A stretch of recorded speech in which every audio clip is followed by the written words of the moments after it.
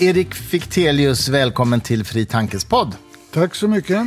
Du är ju aktuell med en bok nu som heter Äkta nyheter, under titeln Journalistik i demokratins tjänst. Ja, det här är ju onekligen en titel och ett innehåll som jag tror de flesta är överens om att det behövs just nu. Men hur kom det sig att du bestämde dig för att skriva den här boken?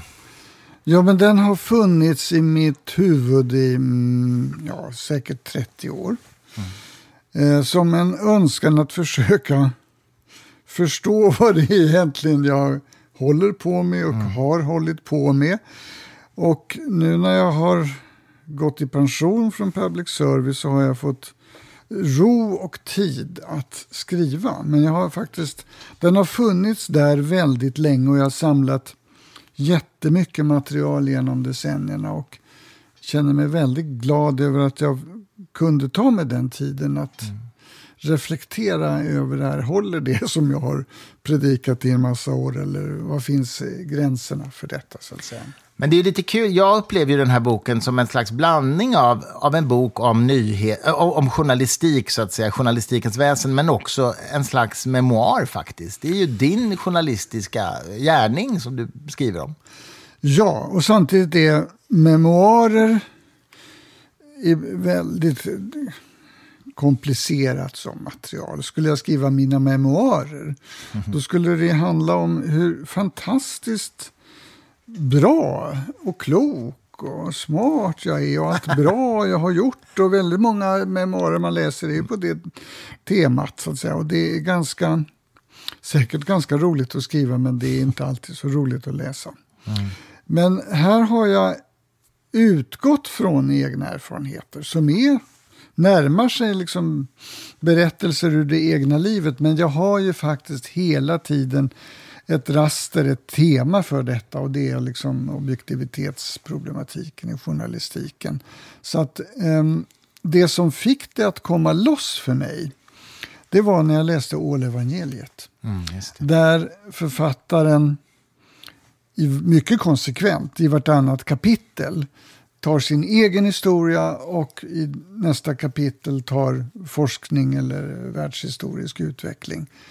Jag tänkte med vartannat kapitel, men det funkade inte riktigt med det jag hade att säga. Men när man läser boken så ser man ju att jag varvar ju egna erfarenheter eller stories med just forskning och världshistoria. Titeln på din bok är ju Äkta nyheter. Man anar ju någon slags koppling till fake news där. Vad är en äkta nyhet? Ja, först får jag säga om titeln då. I mitt huvud har det alltid varit konsekvensneutralitet. Men när förlaget som jag jobbar åt tyckte att den kanske inte är så säljande som titel. Eller man kanske förstår inte riktigt vad det är. Så den här titeln föddes ju i ett bollande med dig och andra på förlaget. Där utgångspunkten, vad är problemet idag? Ja, det är ju fake news.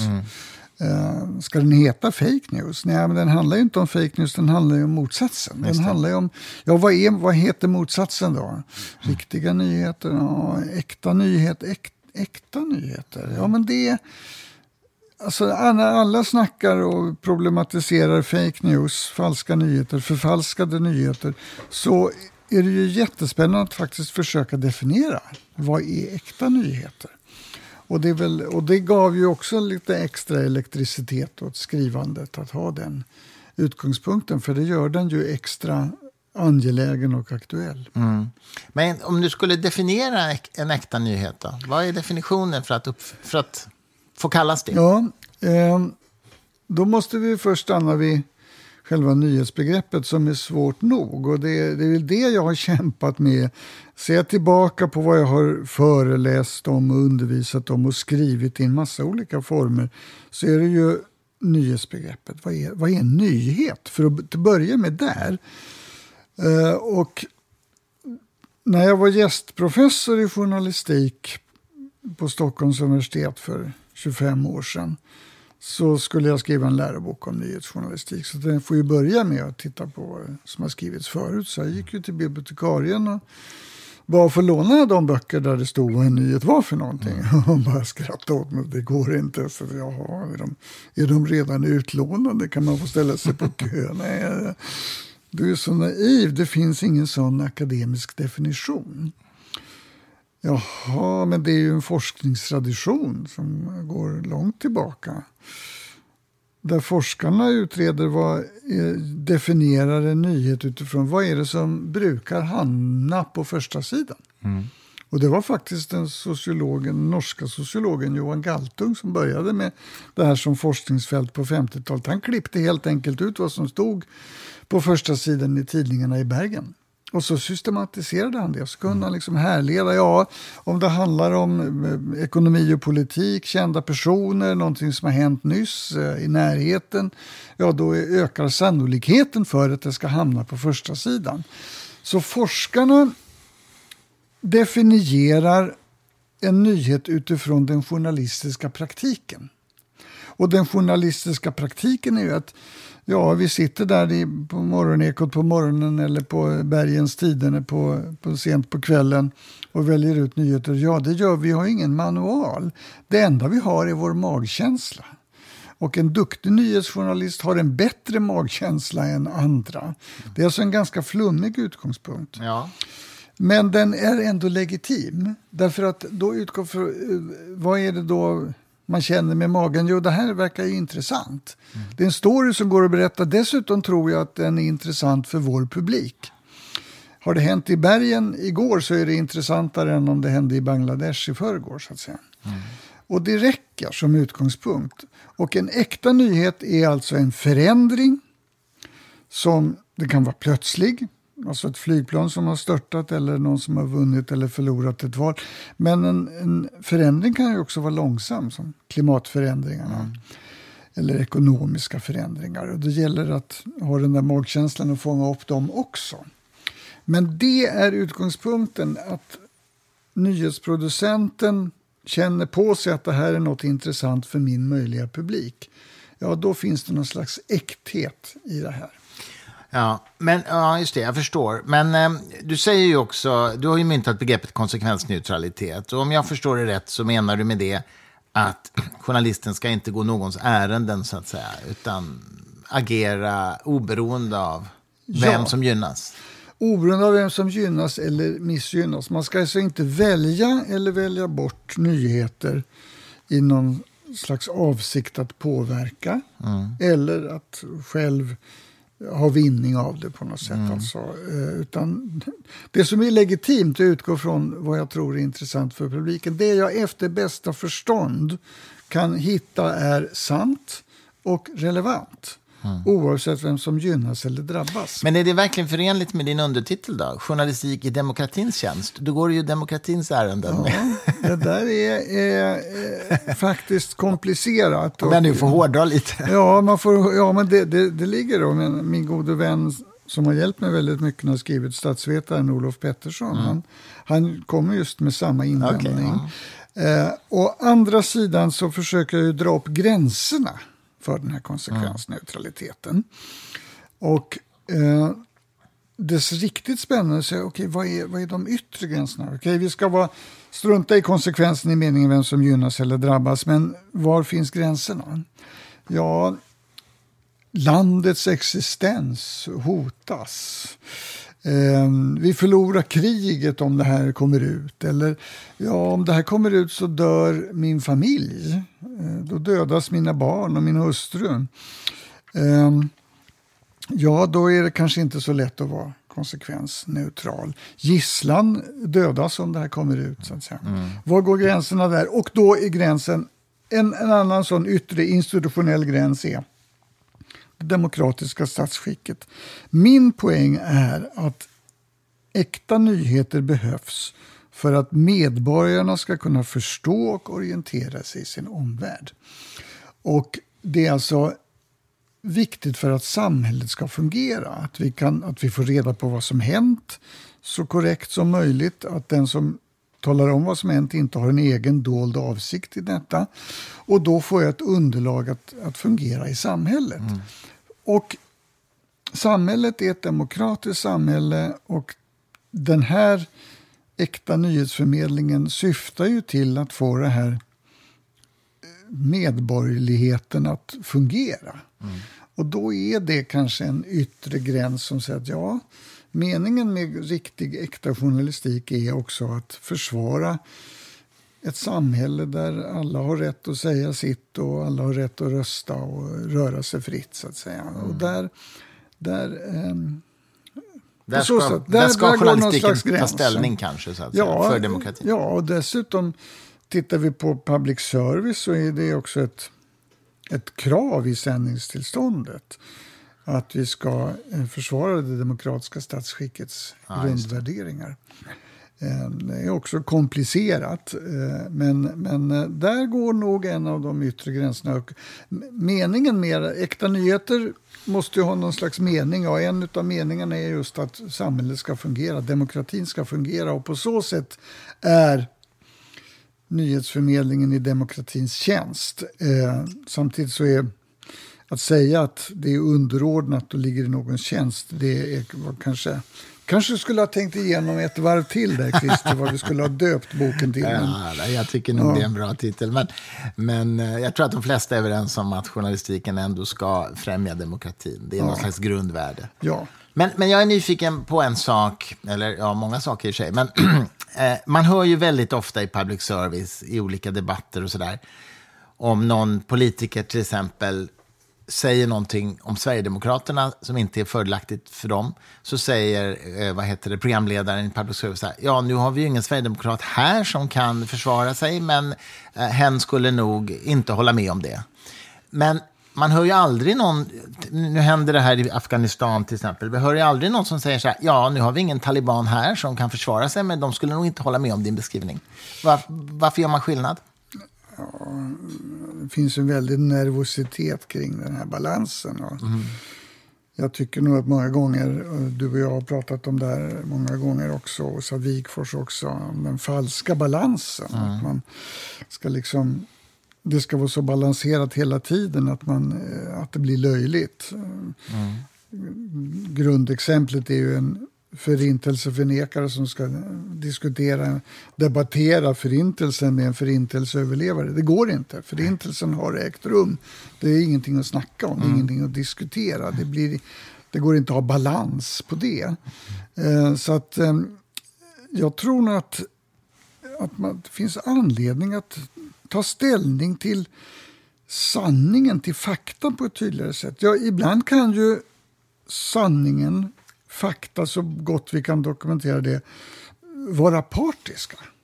I den meningen att det missgynnar någon att vi säger att det är på ett visst sätt. Och då måste vi nog ändå säga det. Jag tycker vi har lärt oss mycket av vad som hänt i USA. Trump ljög. Och han ljög i snitt 15 gånger om dagen enligt Washington Posts räkningar. Och till en början var ju medierna väldigt försiktiga med att säga att de var väldigt försiktiga med ordet lögn. För det är ett väldigt starkt ord. Men ju tydligare det blev, desto mer nödvändigt blev ju det presidenten just sa är en lögn. Det stämmer inte. Ja, det kan ju låta partiskt. Men i själva verket så är det inte partiskt i den meningen att tala om vad som faktiskt är sant. Så att, Gunnar Myrdal sa sanningen sparkar, och det får vi nog leva med, och då kan den sparka åt olika håll.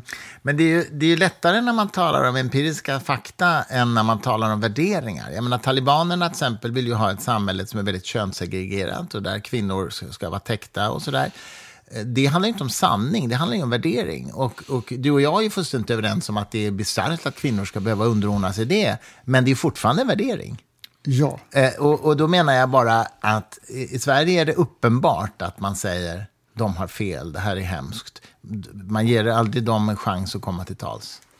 Ja, men det behöver ju inte innebära att när du rapporterar om talibanerna så kan du säga att talibanerna har gjort det, men du har inte prefixet de dumma, elaka talibanerna. Så att säga. Du kan ju rapportera om dem utan att ha homeriska epitet på dem. Ja, just det. Jo, nej, det är klart.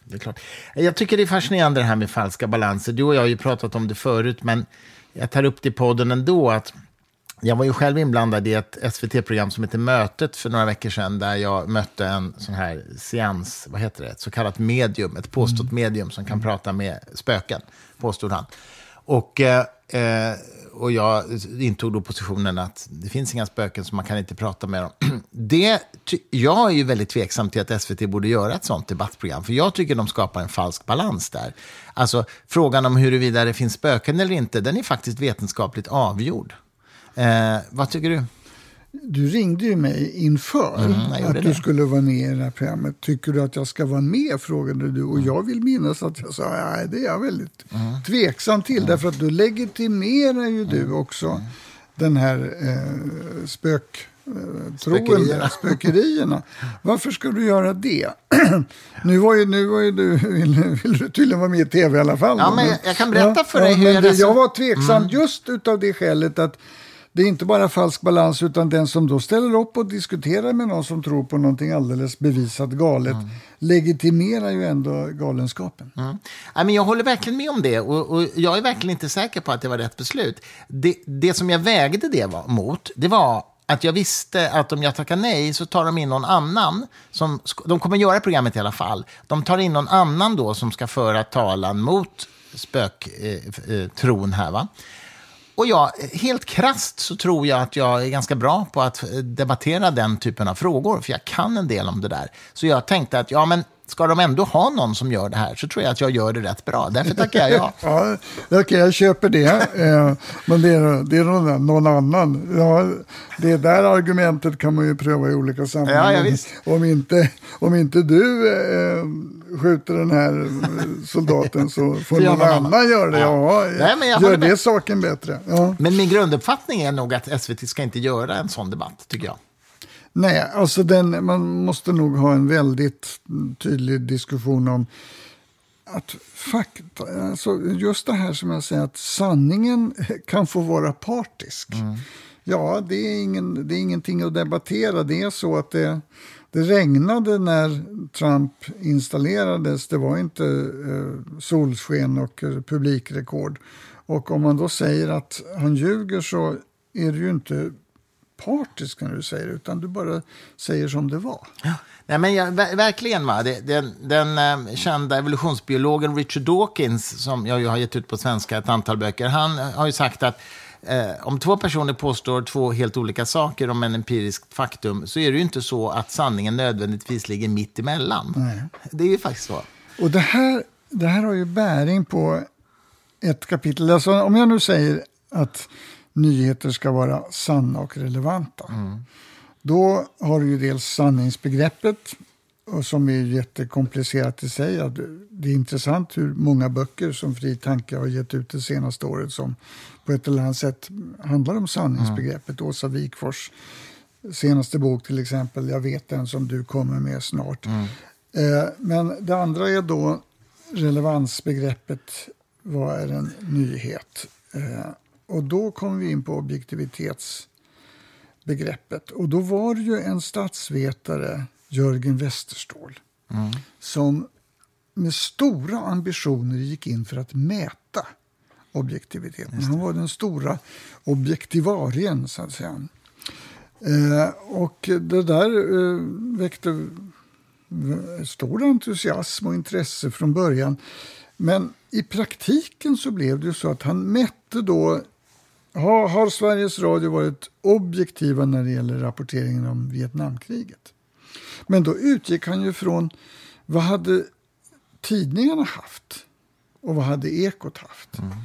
Ja, och så kom man fram till att det här var USA-kritiskt, det här var USA-vänligt, och så kom man fram till att Ekot hade haft ett tvärsnitt ungefär av vad Dagens Nyheter hade haft.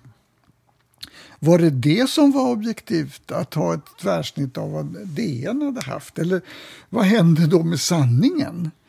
Att rapportera om USAs övergrepp i Song My, ja, det var ju negativt då, men jaha, skulle man balansera det med någonting bra som USA hade gjort i Vietnam. Alltså, vad hände med sanningsbegreppet om det ska vara så balanserat? Så det där följer ju vanrykte och det blev inte så mycket mer fortsatta objektivitetsmätningar och själva objektivitetsbegreppet hamnade och är väl fortfarande delvis hamnat i vanrykte. Vilket är lite synd, för objektivitet är inte så tokigt egentligen. Nej, det är inte så tokigt. Nej, verkligen inte. Ja, men intressant. En annan tycker jag intressant reflektion jag har gjort genom åren. Jag har ju också haft med media att göra, eller förekommit i media en del. Och det är ju reflektionen att en artikel kan vara väldigt vilseledande utan att säga någonting som är osant. Ja. Och det har jag erfarit några gånger. Alltså jag ska ge dig ett konkret exempel som är lite kul. Nu kommer jag inte ihåg ordagrant hur det var formulerat, men för 20 år sedan så hade jag ett uppdrag för Utrikesdepartementet att åka runt och föreläsa om Sverige som IT-nation. Leif Pagrotsky var handelsminister då. Jag åkte runt som en slags IT-ambassadör. Jag tror jag var i 30 länder. Och det tog jag inget betalt för alls, utan jag tyckte att det var kul liksom, att få representera Sverige på det sättet. Du fick väl resan betalt? Ja, absolut. Precis. Och det är det som är min poäng. Då skriver någon tidning, jag minns inte vilken, en artikel där rubriken var typ så här: Sturmark flög gratis på UDs bekostnad. Och det roliga är att det är ju sant, men också självklart. Men väldigt vilseledande. Kan det vara gratis om det är på någons bekostnad? Det där får jag inte ihop. Nej, men alltså det är gratis för mig. Ja, okay, ja. Det är gratis för mig. Och då insinuerar de ju så att säga någonting, att jag har fått en otillbörlig fördel på något sätt, va? Men det är ju inte ett faktafel, så jag kan inte jag får ju inte in någon rättelse på det. Nej, det där är komplicerat. När jag var ekochef, då var jag ansvarig utgivare för Ekot. Det kunde hända ganska ofta om någon ringde och sa: det är fel, jag kräver rättelse. Och då var mitt svar ofta: men herregud, har det blivit fel i Ekot? Det ska vi omedelbart rätta till. Vi har en ny sändning här om 35 minuter. Ja. Vad var det som var fel? Ja. Det var ju vinkeln som var fel. Okay. Ja, just det. Och den går inte att rätta lika lätt. Så det där, det var ju vinkeln som du föll på där, så att säga. Ja. Och det här är ju ett större problem. Men man kan vilseleda med en vinkel, menar jag. Ja, man kan vilseleda med sammanställda enskildheter. Jag tycker det är oerhört intressant. Om vi nu talar om äkta nyheter och falska nyheter. Alltså ett stort demokratihot är ju hatet från de högernationalistiskt extrema så kallade alternativmedierna på sociala plattformar. Och ett återkommande, eller narrativet i en del av de här, är ju att det är jättefarligt med araber och muslimer och de bara våldtar och mördar och stjäl. Och varje artikel, eller väldigt många artiklar, handlar om just våldsbrott begångna av araber. Och läser man det här dag efter dag så får man ju till slut en bild av att det här är det verkliga hotet mot mänskligheten. Men statistiskt sett så behöver det ju inte vara en korrekt bild av brottsligheten. Varje enskildhet kanske är korrekt. Och det är därför jag i boken Äkta nyheter leker med tanken om man skulle ha en nyhetssajt som bara beskrev våldsbrott begångna av morapojkar. Ja, just det, ja. Om man går igenom alla fall i Mora tingsrätt så kommer det säkert att vara en del våldsbrott begångna av pojkar från Rättvik och Leksand. Aha. Men de kommer inte med på min sanningssajt om Morapojkarna. Så att jag skulle med samma metoder kunna ha sanna historier om Morapojkar, men bortvalda historier om läxingar och Rättvikspojkar. Och det innebär ju att helhetsbilden blir då falsk eller osann. Så att när du talar om sanningsbegreppet och äktheten så måste du också se till helheten. Och det är klart att helheten när du då har gjort 30 resor och inte tagit betalt så är det ju någonting i helhetsbilden som faktiskt är ofullständig i beskrivningen av ditt uppdrag för regeringen. Ja, nej men precis. Precis. Men just apropå den här selektiva, eller ska säga, känsligheten för vissa typer av nyheter. Nu kommer ju precis den här BRÅ-rapporten som tittar på korrelation mellan etnicitet och brott. Och visar ju på att det finns en ganska kraftig överrepresentation på vissa etniciteter, vissa brott. Men den visar ju bara korrelation, den visar inte kausalitet. Den visar inte så att säga kausala samband. Varför? Utan man kan så att säga mäta mot till exempel ekonomisk utsatthet, eller man kan mäta mot en massa andra variabler än etnicitet. Men oavsett detta, så det här var uppenbarligen en känslig sak, så att säga. Det har ju diskuterats mycket, den här rapporten, hur den ska tolkas, och somliga röster har ju sagt att man bör inte föra fram det ens, därför att det gynnar högerextrema krafter så mycket, eller främlingsfientliga krafter i alla fall. Vad tänker du kring en sån rapport? Nej, men det här är ju ett centralt och återkommande tema för mig i boken, och vad jag har talat om länge egentligen. Och det tragiska är att det har funnits någon slags godhjärtad censur, även om ordet censur är fel i sammanhanget. Men vad det gäller problem kopplade till invandring i medierna. Och det här går långt tillbaka. Och det finns färska exempel. Jörgen Wittfeldt på Kvartal har så att säga vittnat om senare år vad han har mött när han har försökt problematisera integration och invandring. Jag går tillbaka, när han jobbade på public service? På public service. Jag går tillbaka till ekoreporten Anders Thunberg, som 1980 gjorde en resa till Turkiet och Syrien för att fråga varför kommer det så många assyrier till Södertälje. Just det. Han fick hjälp av den unge diplomaten Ingemar Karlsson, som då var på plats i Turkiet. Ja. Och han, som just har kommit med sin biografi, eller memoar. Memoarer, och som också skriver om det här, hur han mötte Anders Thunberg. Och Ingmar Karlsson beskriver hur han rapporterade hem att det är en massa förfalskade påståenden som flyktingarna kommer med. De är inte förföljda. De kristna i de här enklaverna, det är de ledande befattningshavarna och de rikaste och så vidare. Och så kommer Anders Thunberg ner och hela byar är tömda. Ja, men ni är ju så förföljda, frågar Anders Thunberg. Ja, det var vi kanske mellan 1910 och 1912, men nu är det ju vi som är top of the pops, va? Och så beskrev Anders väldigt hovsamt att det fanns ekonomiska motiv bakom den stora migrationsvågen. Men det fick han inte säga. Han blev enormt påhoppad av kristna grupper, av filosofiprofessorn Harald Ofstad vid Stockholms universitet skrev en hatartikel. Du skriver ju om detta i din jag bok. Citerar Harald Ofstad. Alltså, Anders Thunberg är ju inte vattenvärd. Han är ju liksom en nazist, värdig förintelseförföljarna, förintelseapparaten, så att säga. Och det var ju jättejobbigt för Anders, men Harald, det var liksom en tidsanda, så du fick inte ens antyda att det kunde finnas ekonomiska motiv bakom invandringen. Och Ingmar Karlssons rapporter hem till UD var det ingen som brydde sig om. Va? Utan i Södertälje fanns det då kristna grupper som tyckte det var jättefint att ta emot. Nu har ju vi våra egna flyktingar att ta hand om när sossarna har fått ha chilenare och Vietnamdesertörer. Alltså, så att det har en lång tradition av att det är svårt att närma sig ämnet. Samma sak med de första hedersmorden som var, eller familjerna Sinkari som gömdes i Åsela. De hette inte Sinkari, de hette Gümüşkü. De kom inte från Irak, de kom från Turkiet och de hade inga flyktingskäl.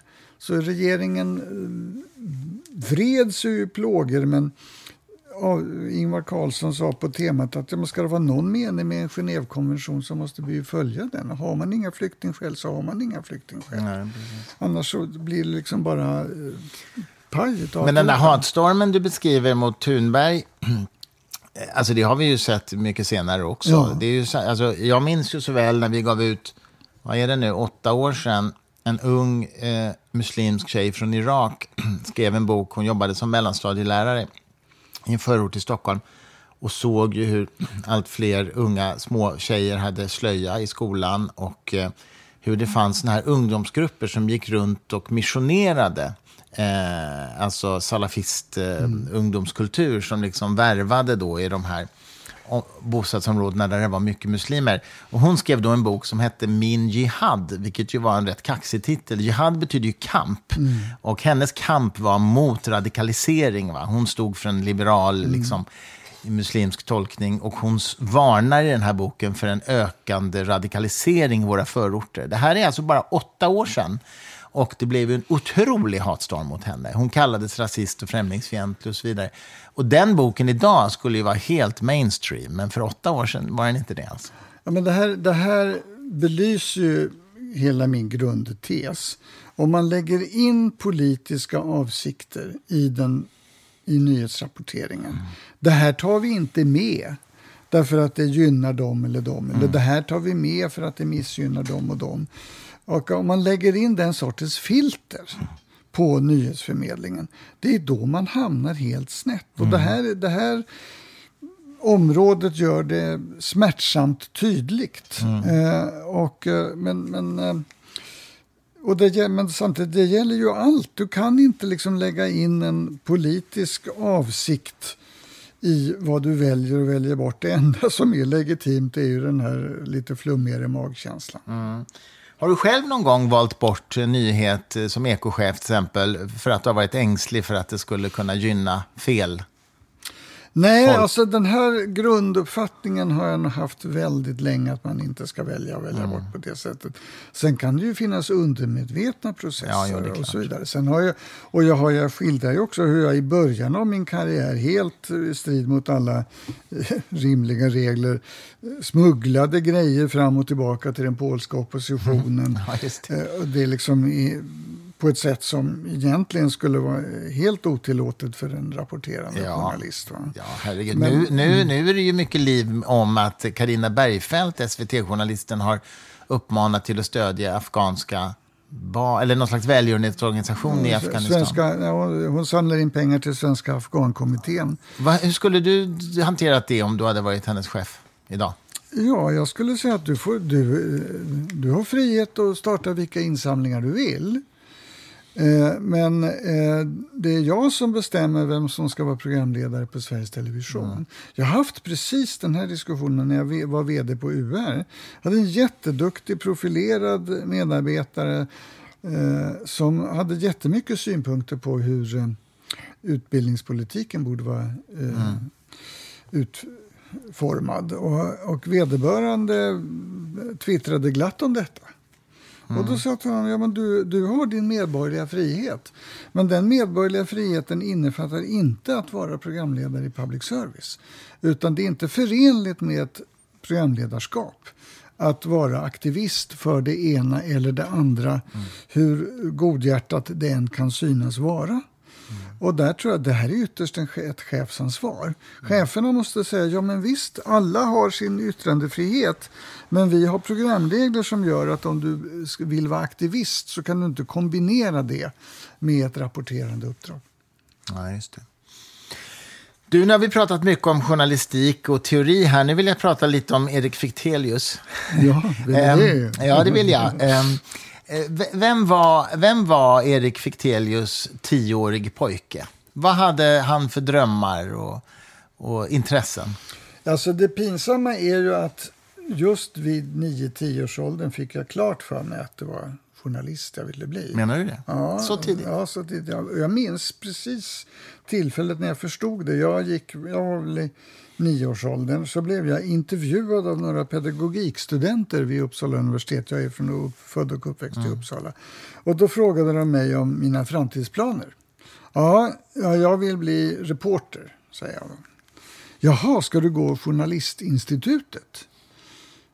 Sa de. Och det var ju föregångaren till Journalisthögskolan, det hette Journalistinstitutet. Jaha, vad är det? Frågar jag. Ja, det är då en utbildning om man ska bli. Och då plötsligt så trillar det ner en polett. Jaha, det här är ett yrke som man kan utbilda sig till. Det är liksom inte bara en hobby.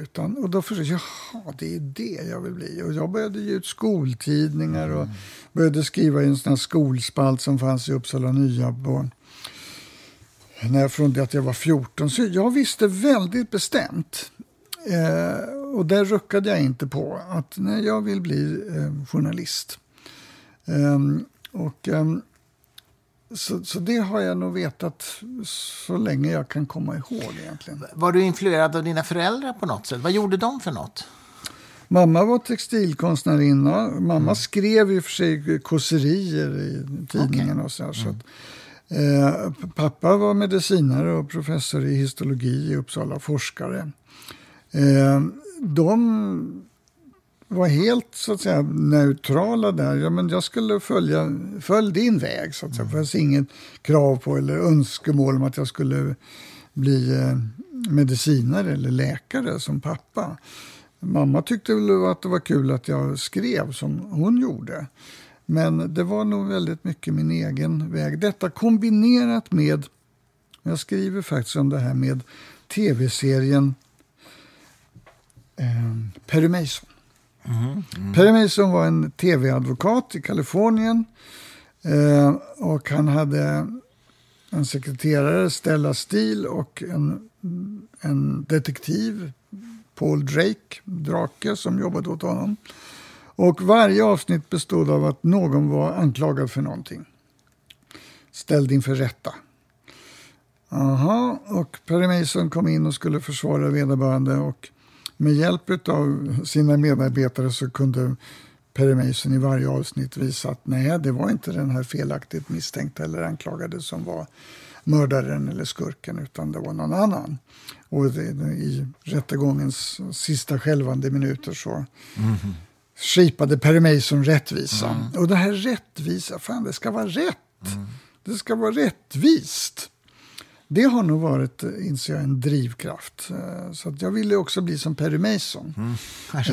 Jag borde kanske ha läst juridik, men nu bestämde jag mig så tidigt för att jag var journalist jag skulle bli, så att jag hade liksom valt bort juridiken alldeles för tidigt.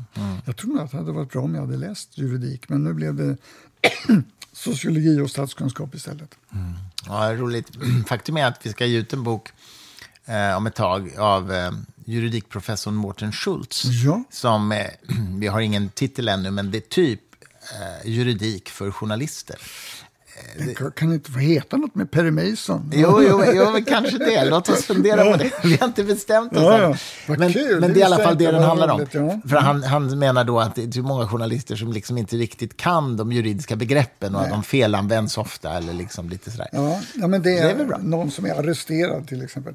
Ja, nej men precis. Det stärker bara min tes. Det var nog, jag borde nog ha läst juridik, men jag förstod det inte när jag var så liten. Nej, men jag som flitig nyhetskonsument reagerar ju ofta på att man använder begrepp lite konstigt. Alltså. Häromdagen var det till exempel en artikel i DN om antalet dödsfall i Sverige som hade inträffat hos personer efter att de har tagit sina covid-vaccin. Och då var det då ett visst antal. Och så skriver de så här, men... ska vi se vad de sa. Men ja, det finns ett statistiskt samband, men det finns inget orsakssamband. Det vill säga, det finns ingen generell koppling mellan dödsfallet och vaccinet. Och det är så konstigt, för först säger de det finns inget orsakssamband, vilket ju är korrekt formulerat. Men så förklarar de det med någonting som inte är korrekt formulerat, nämligen det vill säga, det finns ingen generell koppling. Vad fan betyder generell koppling? Det är ju jätteflummigt. Ja, det är mycket sånt. Ja, men det här är då ett anekdotiskt exempel. Okay. Du kan inte dra några generella slutsatser. Men du kan vända på det. Jag tycker det är fantastiskt hur ofta det blir rätt i nyhetsförmedlingen. Med tanke på produktionsvillkoren. Här ska man som journalist ena stunden rapportera om nya JAS-plan och nästa ska du handla om prostitutionsutredningens förslag och sen ska du ut och göra någon reportage om någon auktionshandel på nätet. Nej, men alltså vi kastar oss från det ena till det andra, och det en duktig journalist är bra på, det är att snabbt sätta sig in i ett fullkomligt obegripligt ämne och rapportera nästan korrekt. Och det är ju fantastiskt, men en författare eller en forskare kan ju liksom sitta och peta på formuleringarna i åratal. Men ska du vara klar till lunchekot så har du inte många sekunder på det. Nej, så jag tycker det är helt otroligt hur mycket rätt det blir. Ja, okej. Ja, nej, men det ligger något i det såklart. Men okej, den 10-åriga Erik Fichtelius bestämde sig för att bli journalist. Hur började din journalistiska bana då? När fick du ditt första riktiga journalistjobb? Det var ju... Det också säger en del om tidens gång. Jag fick betalt per rad. Jag har alltså varit radskrivare på UNT, Uppsala Nya Tidning Uppsala, som då fortfarande höll till i gamla lokaler på Gamla torget i Uppsala. Tidningen sattes i bly, trycktes i källaren så att det liksom, hela huset skakade 2:00 på natten när pressarna gick igång. Per rad, det var märkligt. Ja. Då är det bättre att jobba på en dubbelspalt i tidningen på en enkelspalt. Ja, just det. Tänkte inte på det. Så småningom var det väl per artikel, så att säga. Men, så då var jag frilansare från det att jag var 17. Men då hade jag börjat skriva den här skolspalten då när jag var 14. Så det var, jag visste ju vad jag ville, men då skrev jag var aktiv i elevrådet och skrev om hur bra elevrådet var. Det var inte särskilt konsekvensneutralt antagligen. Men där var jag kvar till att jag var 19. Okej. Jag vet, du har ju en väldigt fascinerande historia i boken som kopplar lite till min bakgrund i IT-branschen. Ja.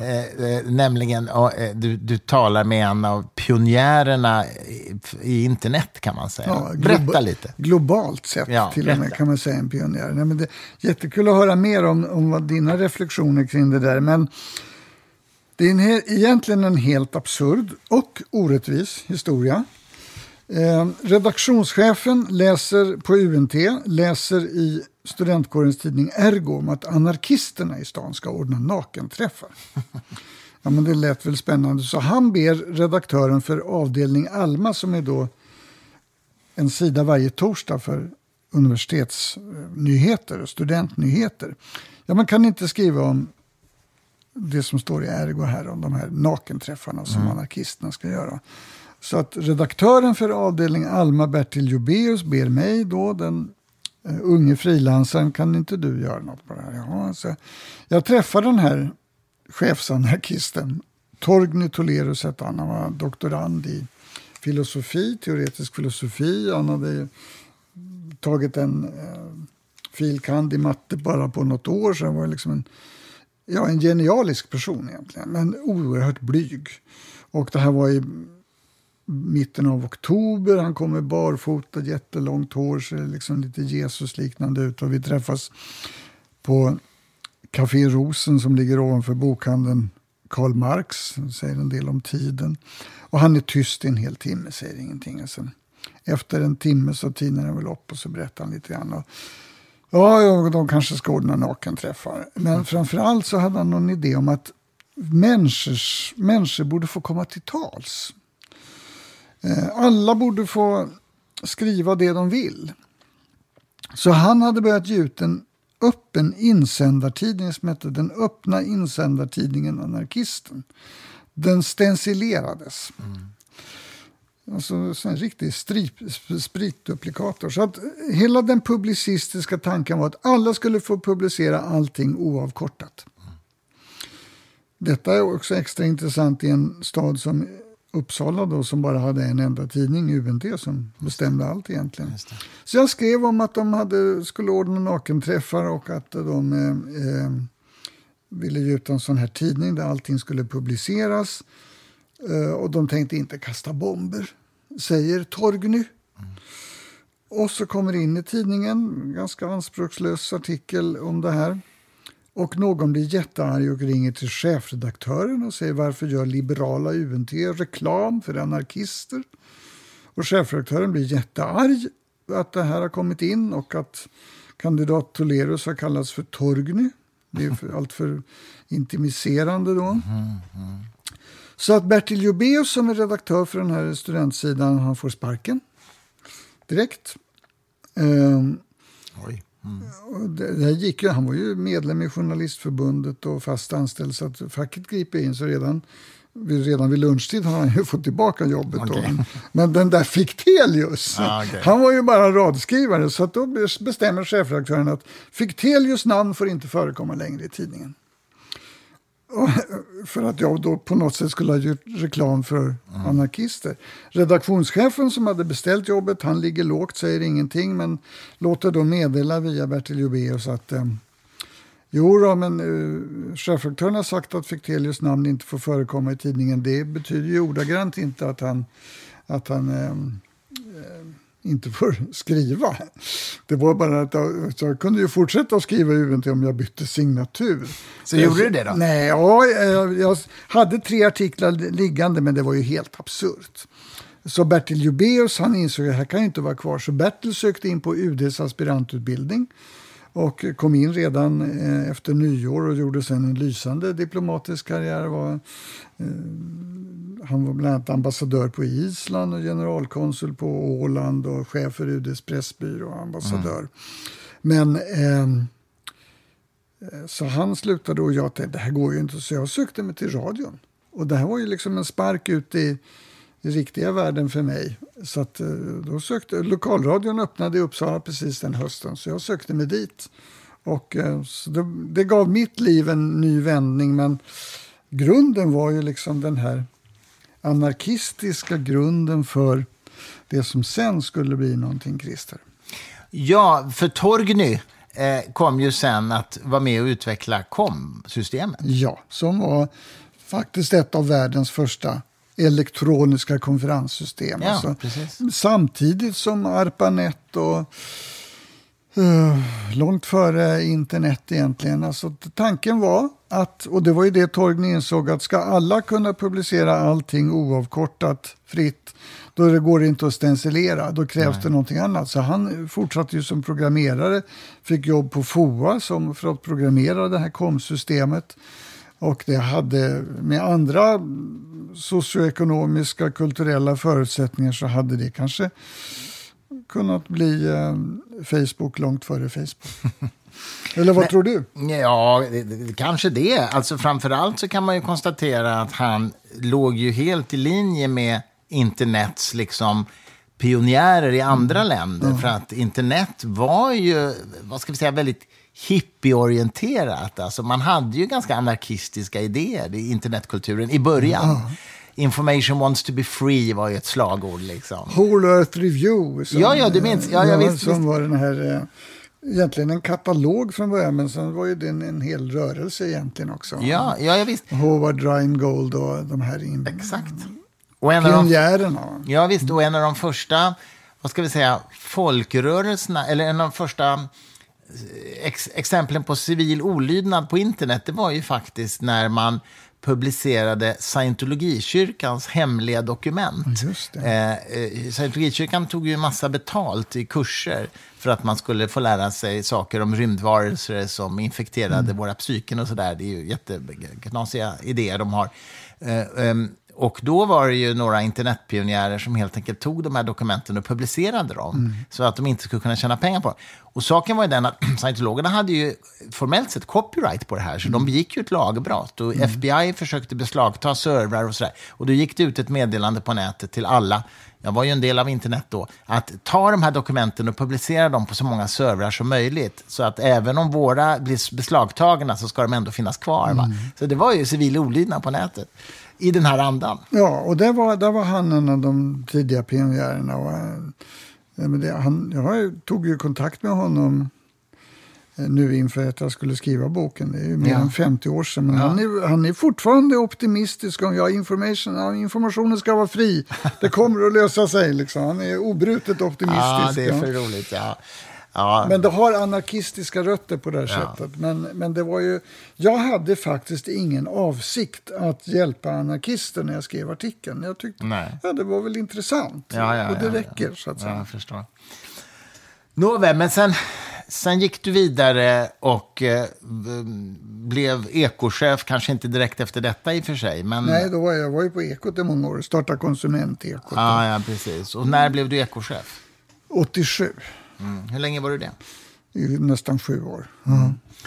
Hur var det då, att driva kanske Sveriges förnämsta nyhetsrapportering i radio? Det var ju väldigt, väldigt kul, och det var liksom en av de roligaste perioderna i mitt liv. Kerstin Brunberg var hela tiden. Mitt första beslut var att be Kerstin Brunberg att bli biträdande ekochef. Så vi drog ju det här tillsammans alla de år jag var ekochef. Så småningom efterträdde hon ju mig och blev ju också radiochef. Nej, det var kul, och det var just det här att inse det att vi ska rapportera om det vi finner sant och relevant och inte liksom vara i någons tjänst. Jag tycker att inte minst tiden som ekochef visar att det är ett system som fungerar. Det är ett oberoende. Det skulle vara en skandal om någon ledande politiker skulle liksom försöka lägga sig i vår nyhetsvärdering. Det var väldigt uttalat mitt ansvar som ansvarig utgivare. Det kunde inte heller radiochefen lägga sig i. Jag skulle vilja höra vad du tycker om följande påstående. Jag upplever nämligen att det finns 2 domäner där public service fortfarande beter sig väldigt undfallande och okritisk. Och det ena är ju rapporteringen kring hovet och kungafamiljen. Och det andra är ju kring rapporteringen kring kyrkan, eller påven kan vi säga. För att jag minns så väl när påven var i Sverige för några år sedan. Han behandlades ju liksom som en rockstjärna i medierna i rätt stor utsträckning. Inte som den internationella makthavare han faktiskt är, som kritiska granskas. Håller du med om den bedömningen?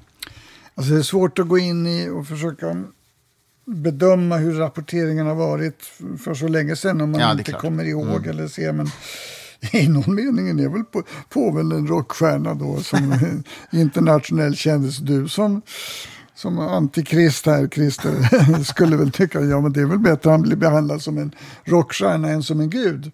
Jo, förvisso. Det finns grader i helvetet. Ja, men behandlingen av hovet blir väldigt hovsam. Hovsam, exakt. Ibland. Och jag har ju också ett kapitel om hur jag själv har bidragit till att hjälpa kungen att framträda. Inte för att jag har någon egen agenda för eller emot ett visst statsskick, utan om vi nu har en kung så får vi väl rapportera om vad han gör. Det var min enkla utgångspunkt. Jag mötte ju den attityden från förste hovmarskalken Björn von der Esch. När jag 1975 ville följa med och bevaka en Eriksgata. Först fick jag övertyga min redaktion, men här kommer det 10 000-tals människor och bara tittar på kungen. Det är ju en företeelse. Kan vi inte rapportera om det? Ja, men okej då, åk med då på någon Eriksgata. Sen knallade jag upp på slottet och träffade hovmarskalken och sa, jag vill bevaka Eriksgatan här. Dessutom vill jag gärna ha en intervju med kungen. Han har ju knappt gett någon intervju liksom. Hovmarskalken tittar på mig väldigt skeptiskt och så, men det blir inte lätt för dig, grabben. Antingen får du alla dina kollegor på dig eller också får du alla gamla kärringar på Östermalm emot dig. Jag blev lite tagen när han kallade kungens supportrar för gamla kärringar på Östermalm. Och Björn von der Esch var ju liksom en konservativ gentleman. Han blev så småningom moderat riksdagsledamot. Just det. Men han beskrev ju mitt konsekvensneutrala dilemma. Och min poäng var att jag måste kunna rapportera om kungen och vad han gör oavsett om den som tycker illa eller bra om kungen.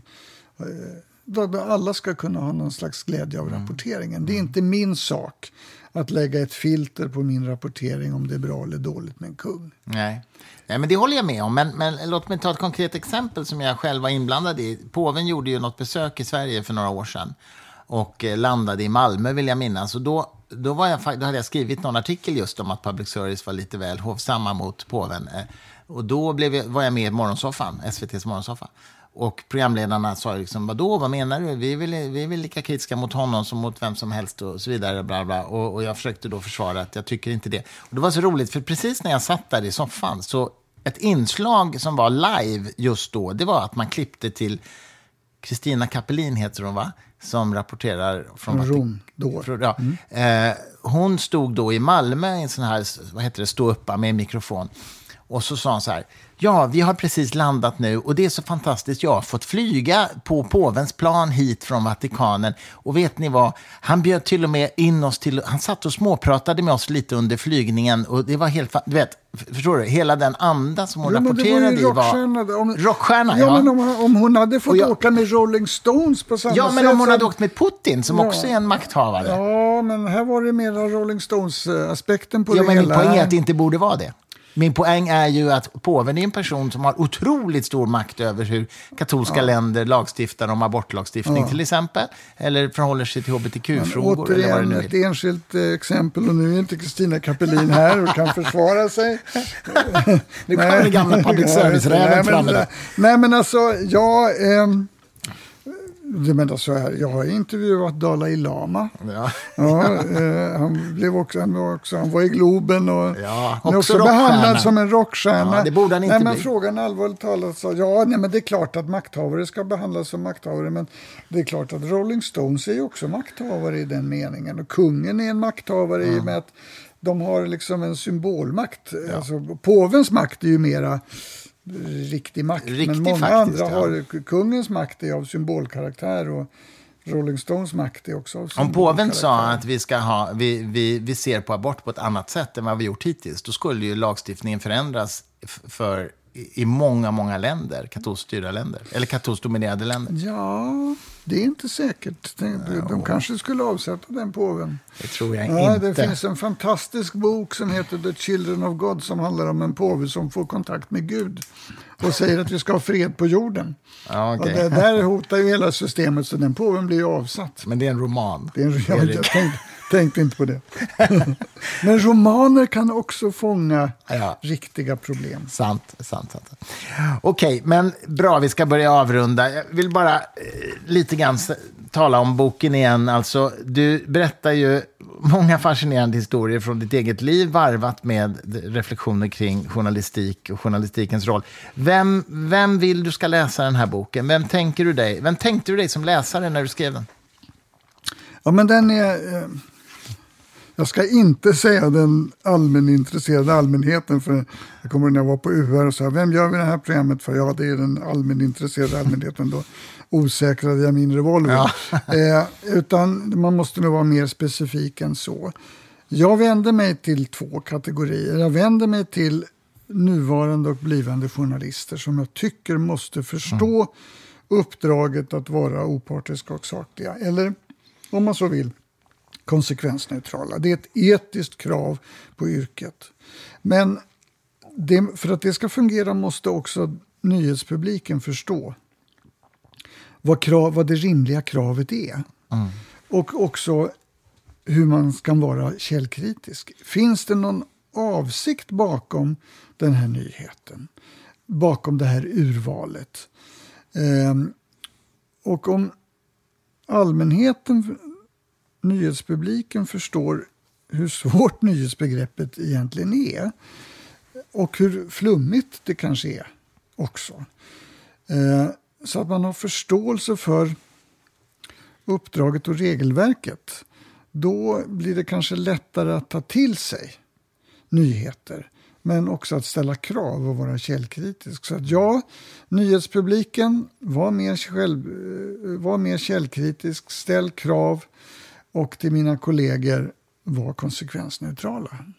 Där ligger ett budskap. Och jag har ju föreläst om det här och predikat om det länge utan att vara påve. Så går jag nu liksom... Här prövar jag de yttre gränserna och visar på forskning och historia som kan belysa. Så blivande och verksamma journalister ser du gärna som läsare, antar jag? Ja, det är en primär grupp, men också den kritiska nyhetskonsumenten. Utmärkt. Erik Fichtelius, stort tack för att du var med i Fri Tankes podd. Tack, Christer.